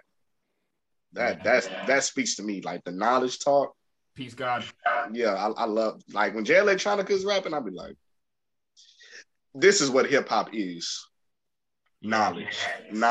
When I hear knowledge, it's like when you listen to Jay Electronica, it's like you kind of listen to a Bible. Like he's in a spiritual realm. He's giving out a story like in a Bible. Like, some rappers, yeah. He's in the spiritual realm that some rap, because you'll hear some Bible references and there's some Quran references, and you'll be like, oh, and then he'll throw in some stuff about the pyramids and the gods. I'll be like Black people built the pyramid. Like he'll just throw in some like just black talk, Black knowledge, 5%. And I love hearing that too. That sounds so dope to me. Just when rappers just be spitting knowledge on some Jay Electronica stuff. We're like, yeah, I love it. Yeah, that's why Jay Electronica got everything. That's why they said that he's one of the last few rappers that's doing that golden age rapping shit that he does, and that's why that's why he's a big fan of Wu-Tang, because that 5% talk comes from them. But yeah, it just depends on what you want to hear. If you're somebody that likes conscious rap, listen to that. If you just want to hear rappers just spitting bars and bars and bars and bars, that's fine. Or if you want conceptual shit, that's for you. Coke rap, I like Coke rap, like trap rap type stuff, but not trapping in as far as cadence. I'm talking about trapping as far as content, like Benny the Butcher and all of them. They trap. Their music is trap, but it ain't the other type of trap. They think, because some people, they hear trap music and they think of like the cadence of like Future and like the lyrical content in like Pusha T and Benny the Butcher and all of them. That category of rap is so dope to me too. I categorize that as street music, like Jadakiss. Like street hip hop. Early Jadakiss, early Nas, Mobb Deep, Cool G rap. That's the music that I like. I like that type of music. I love that too. I like that hip hop, and I like that like Knowledge, 5%, like Wu-Tang, like that type of hip hop is probably like in my favorite. I think like that's why I like Wu-Tang a lot, because they're a mixture of the Knowledge plus the street. They mingle them together. That street hip hop with that's why Wu-Tang is so like, how y'all mix both of those worlds together? That's insane. The Knowledge in the street talk, Supreme Clientele was that. Like, you know what I'm saying? Like, that's crazy. Only built for oh my God. And then that album. How y'all talk about drugs and then at the same time the Knowledge, like that's insane. Listen, to have both of those worlds and intermingle them, like and put them together, like only Raekwon can have a song called Glaciers of Ice. He's not talking about ice. He's talking about cocaine, mountains of cocaine, bro. How you have a song called Glaciers of Ice? The fuck? That's a dope play on words. That's insane. Wordplay out the ass right there, boy. Yeah, man. And like you over here, look, I'm pretty sure when that album first came out, you first saw Glacier. Nigga, I don't want to talk about no iceberg, nigga. You listen to it, boy, you hear nothing but cocaine. This nigga spitting. He talking about that cocaine, baby. Like I said, I know I can relate to him. I was like, oh man. But that's what I like. Like I said, it's like you're not gonna know what you're getting until you listen to it. Mm-hmm. And then you might sit there and think twice, like, yeah, it's not something I don't think I'm getting into until you listen to it. I always tell people, you can't say a rapper is bad if you ain't gave him a chance or you actually heard their music. Like a lot of people talk about radio music. Like, you listen to the wrong stuff. That's probably some pro ways they just getting their music out there. Go listen to their album. Go see what they really be talking about. That's you gotta give them a chance. I give people a chance, bro. Like if I don't like something, it's because I actually listened to it. I didn't listen to one song. I don't go off of one song by not liking somebody. I'd just be like, hey, that music is not for me. But I at least try to give people a whole project a listen. At least. And if I'm not feeling it, I'm just not feeling it. Like my homeboy, he did not listen to Kendrick Lamar. And I told him, I said, bro, go to Good Kid, Mad City, and you'll probably change your mind. Don't listen to that Swimming Pool. Don't listen to what's that song y'all on the radio? Don't Kill My Vibe. Don't listen to that. Yeah, like the mainstream joints. Listen to the stuff that's outside of what the radio. He came back to me next week and he said, bro, you put me on some shit. I said, Kendrick don't bullshit, bro. That shit he dropped on the radio is just for the radio. That shit he got on his album is content. Yeah, I feel like radio pushes like certain songs, and it makes it where it makes the person tired or not want to listen to a person because they play a certain song so much. So they kind of want to like throw that person to the side and be like, they playing this song a lot, so I'm not really into this person. I mean, but you got to listen to the album and then see how the album sounds. But I think the radio is to blame for a little bit of that, just in the sense of like they know how to overplay a person's song, so it gets them kind of almost not in the mood to listen to that person's album. Mm-hmm. So, but that's why I don't even play the radio. So I just play whatever I like. So. Yeah, I agree. Yeah, I agree with it. I think the radio definitely does have an agenda. And I think that the streaming culture has also played a part in that. People don't listen to full albums anymore, so people don't even know what an artist is actually capable of. Because this is why I say all the time here on the podcast, I listen to full albums because I want to hear the B-sides. The B-sides, that's where all the greatness is the B-sides. You're not gonna hear it. You're not gonna hear it in the singles, the songs that are being put and curated on playlists. You're not gonna get the best of somebody from that. So, I mean, it's a different time now. People don't listen to albums anymore. It's sad, but because all you're getting is like the hit and like the songs that sound like hits. If you just doing nothing but playlists, but the B-side is where it's really at. That's where you actually getting the real stories, the real concepts, the real. I don't know. You're getting they painting a picture. Like you're getting everything, but you're just going off of what the radio gives you. Like you just like you don't have just a playlist full of just hit songs. Like just because it just sounds good because it got a dope beat or whatever, but you don't even really know the artistry. You're just going off the hit. Yeah, that's what kills it, man. Yeah. No, go ahead. I didn't mean to cut you off. My bad. No, you good. I was saying that's what kills it for a lot of people because, like, I don't know why, but sometimes I get judged by who I listen to. I be like, do you even understand the simple fact that why I listen to them? And then they were like, no. I was like, how many songs you heard from them? He was like 2 or 3. And I said, I bet you them. That's not enough songs. I bet you them songs are probably on the radio. And when he started naming, I said, yeah, radio. I said, go to his album, then you see what I'm talking about, bro. You're not gonna they listening at a surface level. That's why. Yeah, like you got to be open eared to albums or their music, other than the radios, bro. I mean, it's crazy, man. I have debates about almost every day about music, and I'm like, yeah, y'all not gonna understand where it's coming from. Yeah, like I said, I can see why. I used to get looked at when I say I listen to Common. It's like, why you listen to Common? I said you're gonna have to listen to them to understand. Common is great. I can't explain them to you, but you're gonna have to listen to them to understand why I listen to them because that's the kind of rap I like. I don't like when you want to talk about guns, whose bitch you stole, whose car you done rented. I don't give a fuck about that. Motherfucker, talk about that shit you do. Talk about the streets of what's going on in Chicago and all that stuff. Like, man. Give the good and the bad side. Give the good and the bad side, just like you said.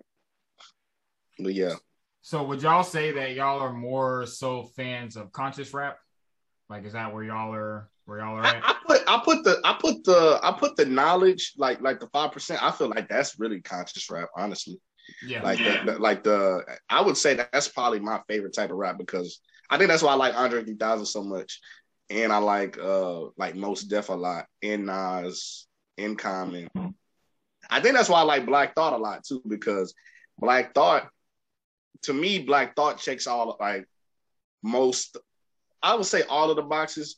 Maybe he doesn't check a box more so in one category than another rapper does. Like he doesn't check probably the storytelling like box as big as like a Ghostface, but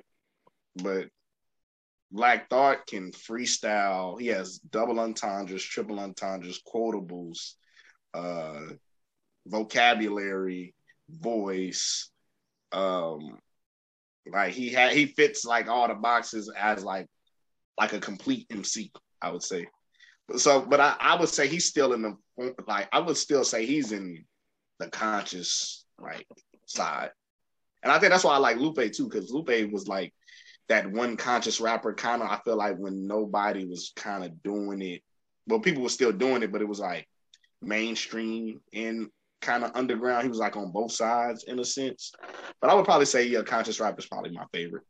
Conscious rap in like street rap, like I would say conscious rap and like street rap, like Benny and like Griselda. I put street rap up there with it, but like me, I love it. I love storytelling. Like I like to feel like I'm in the story with you, and I'm kind of living it out with you. Like, hey, when it hits you. You can feel that shit. You be like, God, you're like, yeah, this is where it's at for me. And then, like I said, street rap, conscious rap, like that's my top part. That's what I grew up to. Like, and then I like the niggas like the niggas from like Slaughterhouse. They just be like rapidy rapping, like lyrical miracle, like Crooked Eye, like you can tell he a street nigga, but at the same time he on some like witty mixed with the street. Like I like that. I like the witty street niggas. Like I like the niggas that's like they street, but they like highly intelligent, like on the other side. Like they like intelligent in the street life, and then they intelligent like even in the books. Like even like when you hear them rap, you're like, oh, these niggas like read. Like these like street niggas that read. Like, but yeah, what would you say is your category of like just top hip hop, or do you not have a category? I'm street music. I have street music above everything. And I think above like conscious rap, you would put I'm putting street music above conscious rap because I like that. I think a lot of people like to criticize and say that, you know, street rappers that talk about guns coming from the streets, being in the projects, seeing people get killed and all that kind of stuff is negative. But I look at it as Jadakiss is just telling his story of what he saw whenever he was growing up. Yeah, he's telling his reality. DMX was just telling his story. Jay-Z was just telling his story. Nas was telling his story. They're just telling their story. So to me, it's their reality. Yeah. It is. But in a sense, that's conscious.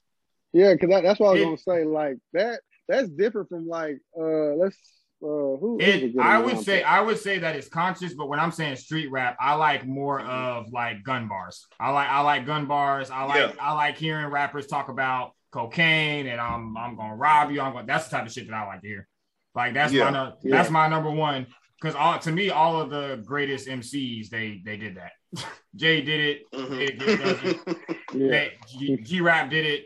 Nas did it. Like Nas is just like Wu-Tang and Wu-Tang too. Like they intertwined the two. Like they're both street and they're both conscious, but it's more like Wu-Tang is more street than they are conscious to me. Anyway, like more of their content is street shit, and that's the shit that I want to hear. So to me, it's the street shit first because of them telling their stories and what they saw, and then the conscious comes like right after that. And when I say conscious, I'm more so talking about like trying to be deep and trying to talk about just the world and how the world is ill and it's been affected and all that kind of. So to me, that's what I think of when I think of conscious. So I'm putting the street talk above it. But that's just me though. I'm just speaking for me.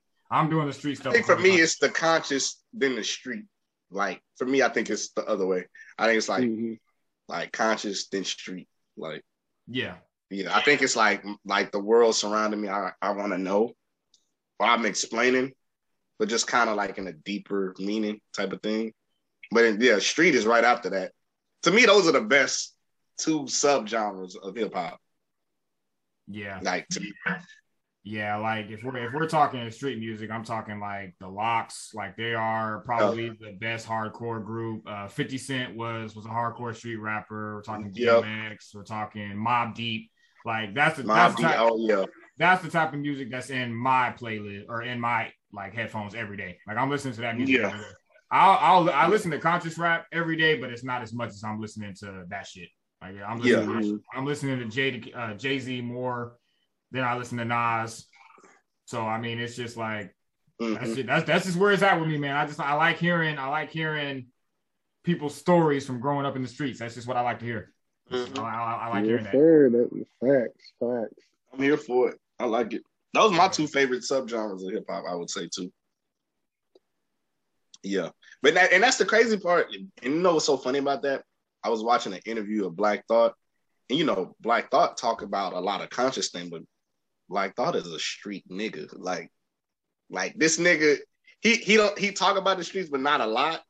But this nigga is really from the streets. This nigga's from Philly. Like this nigga's a hardcore nigga that chooses to talk about conscious stuff. And to me, when you got a mind like that, that's a different type of nigga.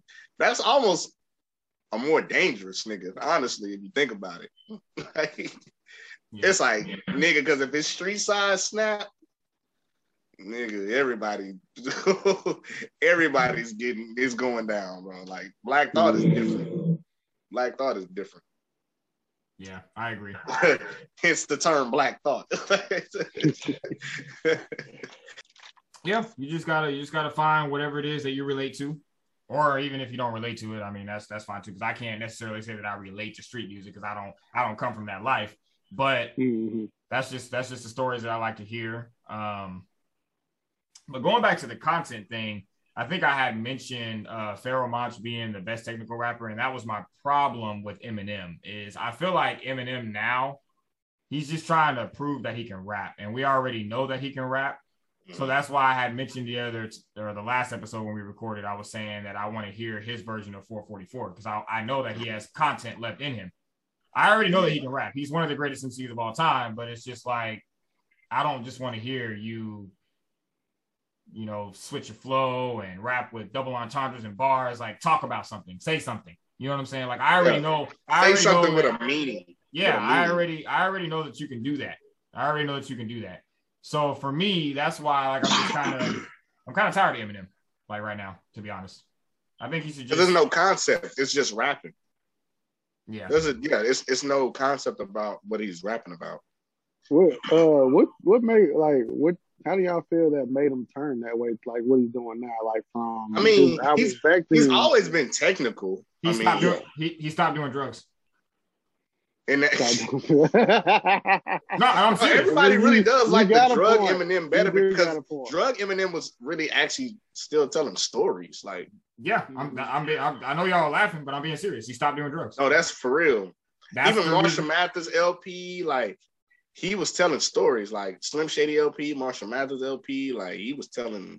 It was storytelling. He'll have those songs here and there every so often where he just was rapping, but. And then it's like later into his career, he just started rapping. Like, just I can see why people are getting tired of Eminem though. Like, and Eminem is one of the greatest.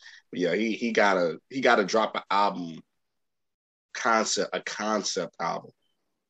I feel like he got it. Like you said, I feel like he got it in him. He just at this point, I just feel like he's just trying to prove that he can rap because I feel like once you start getting that like part into your career where you just I don't know. I feel like you can have a decline in your career or you can start like, tampering with your legacy in a sense.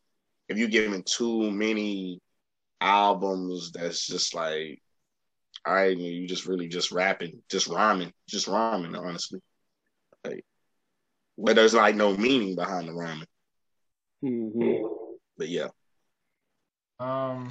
What else? What other albums are in y'all's playlist? Because I got a bunch. I got. Dude, just name off albums. It's probably albums that you listen to that I still haven't listened to yet. I just say just name off albums. Yeah, I know, Justin. I know you had mentioned Flea Lord to me one time. So yeah, I was listening to that Conway, Flea Lord, and Lloyd Banks song, and then Flea Lord just went in. I said, you know what?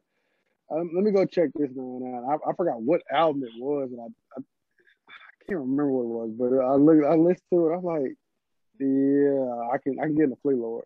Is he part of Griselda or any of them people? Or is he just like affiliate, like just an affiliation with them? So yeah, I would say he's more like an affiliate. He does a lot of music with them, but there's a few of them guys that are like kind of affiliated with Griselda, like El Camino, Shay Noor, Flea Lord.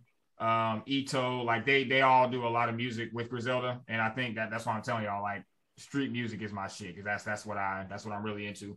And yeah. Flea Lord is that. But the reason why I brought him up is because he dropped the album this year with DJ Muggs, and it's called. I'm gonna try to pronounce this. I don't know how to pronounce it. I've been listening to it, but I don't know how to pronounce the name. It's Ramozy. I don't know what that means. But that shit's been on heavy replay, and he just recently dropped the album, and I already bought it. He just recently dropped the album with Rock Marciano, where Rock Marciano produced all the songs, and he has Conway is on there. I think Benny has a feature on there, so that's gonna be the next album that I listen to. Westside Gunn just dropped Hitler Wears Hermes 8. I need to listen to that. I think that's the last one that he's doing, the Hitler Wears Hermes series. I think that's going to be the last one. He has a Wayne feature on there. He has Stove God Cooks on like 5 songs. Boldy James, Rome Streets, Conway, Mock Homie. So I definitely need to check that out. Speaking of Mock Homie, his album Pray for Haiti. One of the best albums of the year. I need to put that in my list. Easily one of the best albums of the year. Mock Homie, Pray for Haiti. He's also a Griselda affiliate. He's done a lot of stuff with Griselda. So y'all should definitely check that out. Of course, I told y'all about Grip. Grip just dropped his first album with Shady. I still gotta listen to that. So we gotta check that out. Yeah, man. Just name off albums, bro. I don't feel like I've listened to nearly as much music as you listen to this year. I'm just trying to keep up with everything. Let me get my iPod real quick. Hold on 1 second. Yeah, man. Yeah. Name off albums. It's a lot of music, bro. Like, so I've been trying to keep up as much as I can. Like, I've been looking, like, most of the time I get on Instagram, that's how I be seeing who drops stuff. Like, is it Rick Hyde? He dropped plates too, and all because Benny was putting that sucker all over Instagram. I was like, you check this out. Benny got a good ear for music, and people were telling me he's part of the BSF. He's part of BSF, and I was like, okay, you know what? I gave it a listen to, and I was liking it. Like, they got good content on their end, quality and content on their stuff when it comes to BSF, Griselda affiliates. And it may not seem like something people listen to, but I would say people should listen to them. If it's not your cup of tea, you just scooted it to the left. But man, I've been satisfied with music, especially with their music. Oh yeah. I'm listening to all the people that have been on Griselda albums. Like I had found out about RJ Payne from the first plugs I met from Benny. So I went and I checked out his shit, and yeah, everybody that does stuff with Griselda, they're all dope, all of them. Yeah.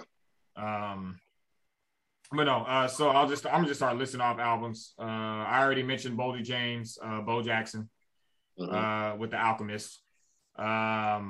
Rome Streets, who y'all should check out. He did a project with DJ Muggs that came out in the beginning of the year. I'm trying to find. It's called Death and the Magician. Y'all should. Oh, I think I saw that. I need to listen to that project. That was the one that Fidel had told us to listen to. He told us to check that one out. Yeah, man. Yeah, so that's a dope album. We got, of course, Jim Jones with the Fraud Department. That's still on repeat. You know who snuck an album in? Talib Kweli. He dropped a project called Gotham. Oh yeah. I didn't ever listen to his project. I need to listen. It's dope. Skyzoo's on it. Busta Rhymes is on it. It's a dope. Oh snap! And it's 10 songs. Perfect for me. Nice. So I've been listening to that. Locksmith. Locksmith is nice. Tim, what you think about Dave East's album with the Alchemist?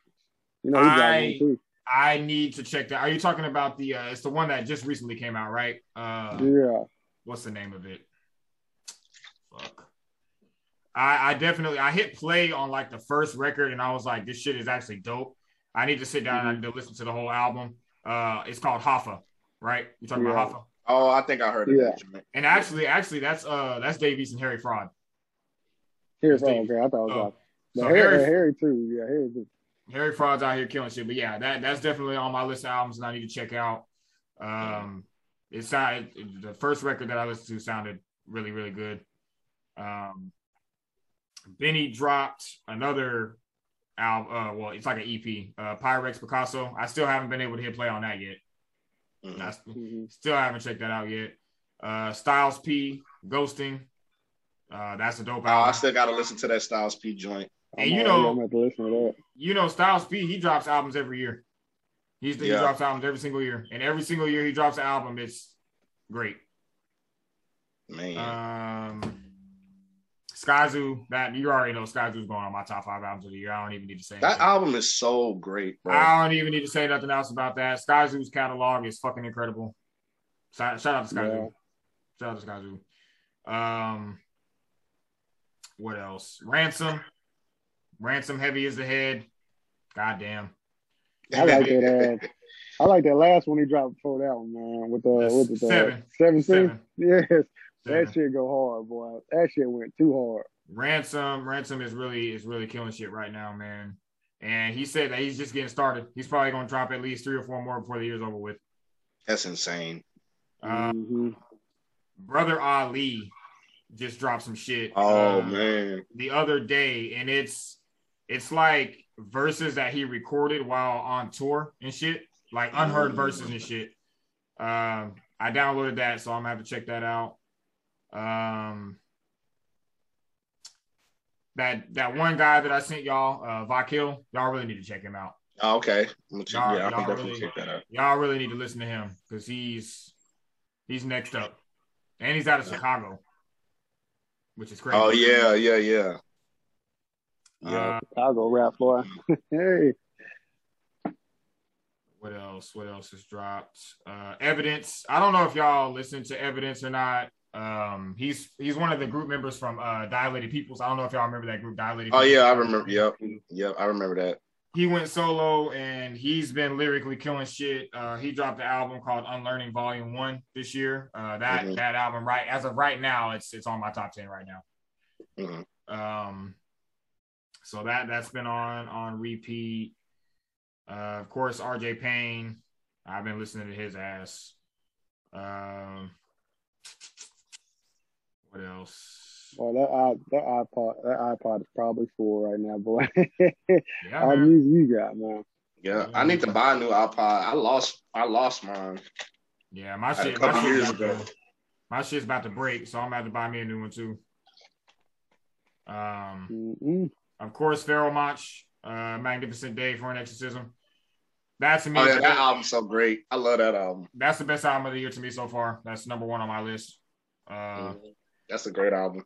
Arm & Hammer, Haram with Alchemist. That album is right after that. Like right now, my top 3 albums are Pharoah Monch, Arm & Hammer, and Skyzoo. Those are the top 3 albums of the year so far to me. Yep. Skyzoo and the Pharoah Monch joint are in my top 5 for sure. I haven't listened to Arm & Hammer. I'm gonna listen to that joint. Oh yeah, Locksmith. So Locksmith dropped an album called The Lock Sessions Volume 2. I have it on my iPod. I have not hit play. And it's been sitting on here for about a month now. I just haven't listened to it yet. So I need to hit play on that. But the track list looks crazy. He has Exhibit, Razkaz, and Crooked Eye on one song together. Oh, man. He has Atmosphere. This track list is crazy. So I'm gonna have to hit play on that. And then as far as like the mainstream, Lil Baby and Lil Durk, I've been playing that shit. That album is dope. Moneybagg Yo be going off. I ain't gonna even cap. Yeah. Moneybagg Yo is actually got good. I remember I used to give people hell about Moneybagg, and then I heard this last album. I was like, yo, I take everything back that I said about this dude. Yeah, Moneybagg Yo he got good music. Yeah, Moneybagg Yo, his shit's dope. Tyler the Creator, like we mentioned, his shit's been on repeat. R&B album, Snow Allegra. Y'all already know how I feel about Snow Allegra. Yeah, I love her, man. Yes, sir. I love her. Georgia Smith dropped a fire EP. Eric Bellinger. Yeah, it's a lot. It's a lot of music, and we ain't even done. The year ain't even over, man. We probably gonna, because I know we gonna probably talk about it on another episode, like 2021 albums. Shoot, so far, it's still a bunch of music I got to catch up on this year. So, yeah, it's a lot to catch up on. It's a lot of music. It's a lot to take in. Yeah, because you got to realize. Talourian, me and you, we listen to the old school stuff and we try to keep up with the new stuff too. Yeah, so it's hard, bro. It's hard keeping up with all this new music coming out because I still got to educate myself on I'm educating myself every day on where hip hop started from. I'm learning new artists and all that every day. So I'm trying to stay up on everything. But yeah, man, it's a lot. It's a lot. I'm happy. I'm happy with this year. Ka.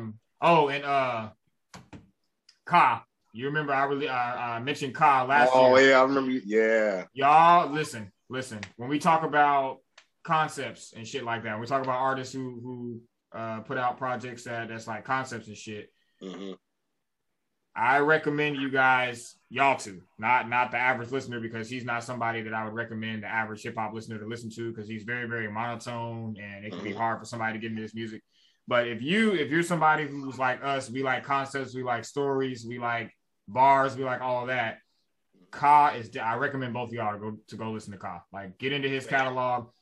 Because I remember last year I was telling you he had this album that released called Descendants of Cain, and that made my top. Oh yeah. That made my top 5 last year. That made my top 5 albums last year, and it's basically an album where he's talking about all of the shit that he had to see on the streets, drug dealing, and growing up in a family of drug dealers and shit like that. But he's using like biblical terminology, like Descendants of Cain. That's crazy. That's insane. And then he released this album called Orpheus versus the Sirens back in 2018, and it's the same thing, but he's using Greek mythology. I was like, oh, that's crazy. And y'all know how much I love Greek mythology. That album, if y'all want to start anywhere with Ka's catalog, start with that album, Orpheus versus the Sirens. Go listen to that album. That is one of the most brilliant, intricate, and well put together albums that I've ever heard from any rapper. Bro, mixing Greek mythology with hip hop with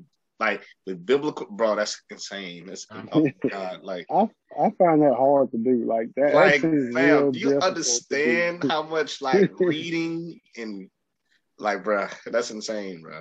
And that's what I was saying whenever I was sending y'all the text messages in the group chat. That's the type of rap that speaks to me. Though, like when you have rappers that can do shit like that, make Mural, make Rewind. Those are different kind of rappers. Those are different kind of rappers, man. It's not even rapping no more. It's just God level art. Like, you know what I'm saying? Just on wax. God level art on wax. Dang, that was kind of yeah. God level art on wax. Yeah, man. Yeah. I definitely encourage y'all to go listen. But no, the reason why I brought him up is because he dropped the album a couple of weeks ago, and I'm gonna tell y'all the title. I have it on here. I haven't hit play on it yet because Ka, he's one of those MCs that before I listen to his album, I have to get myself prepared.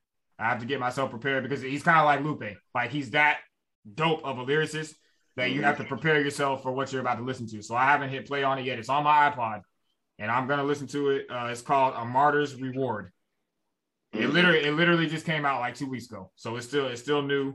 And Ka, he's not a Griselda affiliate, but he's done a lot of stuff with Griselda. He's done a lot of stuff with Rock Marciano, so he's makes that same type of music. It's that street shit, but it's more like poetry. Like he spits it like in like a poet. So that album is called A Martyr's Reward. I definitely recommend y'all to go check that album out. I still need to listen to it myself. But yeah, it's a lot of stuff. Real Late, Peter Rosenberg. I still listen to that. I need to listen to that project. Yeah, it's a lot of dope shit on that. The Horseman album. I'm not gonna lie, I'm disappointed, but I'm disappointed with that album because I feel like Razzcast, Cannabis, Killer Priest, and Corrupt, if they would have did that album back when we wanted it, when they were in their prime, it would have been a lot better. Because all of them, they're way past their prime.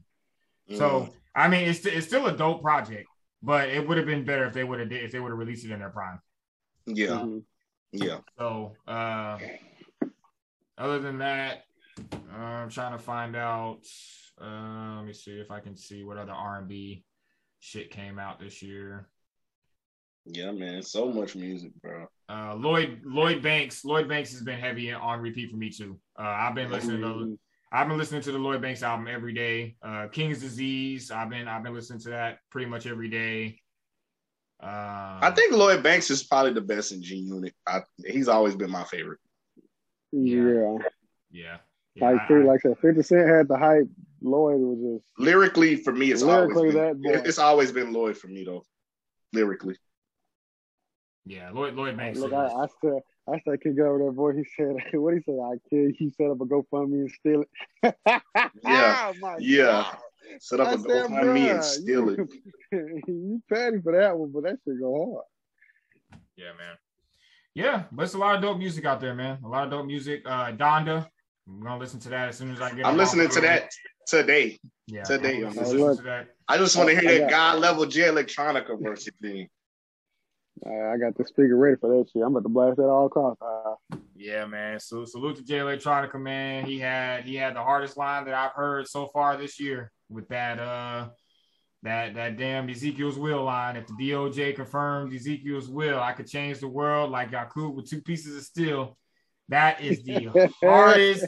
That's the hardest line that I've heard any rapper say in the past. I'm telling you, bro. He don't rap. This man is like a philosopher, bro. He's like, Jay Electronica. Fam, I need everybody to go look that line up and look at what he was talking about in that line, because that was some ridiculous shit, man. That was some really ridiculous shit. Salute to Jay Electronica. Salute to Kanye for not changing. I will be meeting Jay Electronica. I'm putting this into the universe. I'm getting my Jay Electronica picture. I'm getting it. I'm shaking hands with this man. You gotta meet the goat, boy. You gotta meet the Karam goat. Yeah, man. Yeah, man. So much music, y'all. So much music. But yeah, man. I don't know if I have anything else. We got anything else?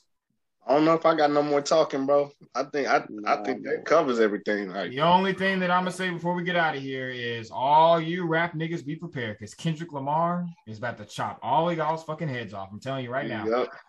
Drake, that goes for you. J. Cole, that goes for you. Kanye, that goes for you. That goes for all you motherfuckers. Big Sean, everybody. Yeah. All you niggas. Yeah, look, like you ready. Said, Kendrick season y'all coming. Gotta be ready, bro. He look, man. like he said on the Heart Part 4. He said, y'all all got so many days to get y'all shit together. Yep. Look, we ready for it now, boy. Yep, I'm ready for it. He want all the smoke. All of it. That boy Kendrick. He said he's smoking on top 5, so he want all the smoke. Smoking on top 5s, and he said, I'm the Elohim. He said, I'm God. He said, I'm God. He said, I'm God. Nah, your boy said he's God, the king of New York, the king of the coast. God, what title we not gonna give this man? He's making everybody jump, bro. This nigga from the West Coast has said this nigga's making everybody jump. He said, he said before you talk to God, you gotta come talk to me first, bitch. He's saying he's Jesus. And he said, bitch right after that. Look. You got to talk to Jesus. You got to come to Jesus to get to God. And he's saying he's that person before you get to God. That's crazy. Look, shout out to Kendrick. I wouldn't be surprised if Kendrick had a verse talking about something, but when you get up here, I'm going to slap you with Jesus saying to my damn self. Man. Yeah, Kendrick is wild. He's coming. Kendrick season is upon us. It's coming, bro. But yeah, I can only imagine when we get up in the age where all our kids are growing up, and then I was like, man, I don't even know if y'all gonna have a Kendrick Lamar in y'all's world, but y'all missed out. Appreciate Kendrick, man. While we got him, don't take Kendrick Lamar for granted, because when he's done, bro, he's gonna be done. I can feel it. When he's done rapping, like putting like the rap mic down, he's going to be done. And yeah. And I feel like when he's done, he ain't gonna go back to it. I can feel that for some reason. You know how some rappers, they be like, oh, I'm retiring, I'm done. No, when Kendrick's done, you can already feel it, how these gaps of time, this gap of time, like with his albums, he's not dropping. We're not getting another 4 or 5 Kendrick albums. It's not happening. I'm telling y'all. Yeah, I agree. Appreciate every time. I'm telling you, I was like, appreciate every visual, every song, every feature, because when he done, he gonna be done. On the rap side. Mm-hmm. Yeah, I agree. Yep, so. I agree. But I ain't got no more talking, bro. All right, man. Well, yeah, we appreciate everybody for tuning in to episode 65 of the TNT podcast. We'll be right back at you guys with that Kanye review. And peace, love, and positivity. Yes, sir. Peace, love. Be out of here.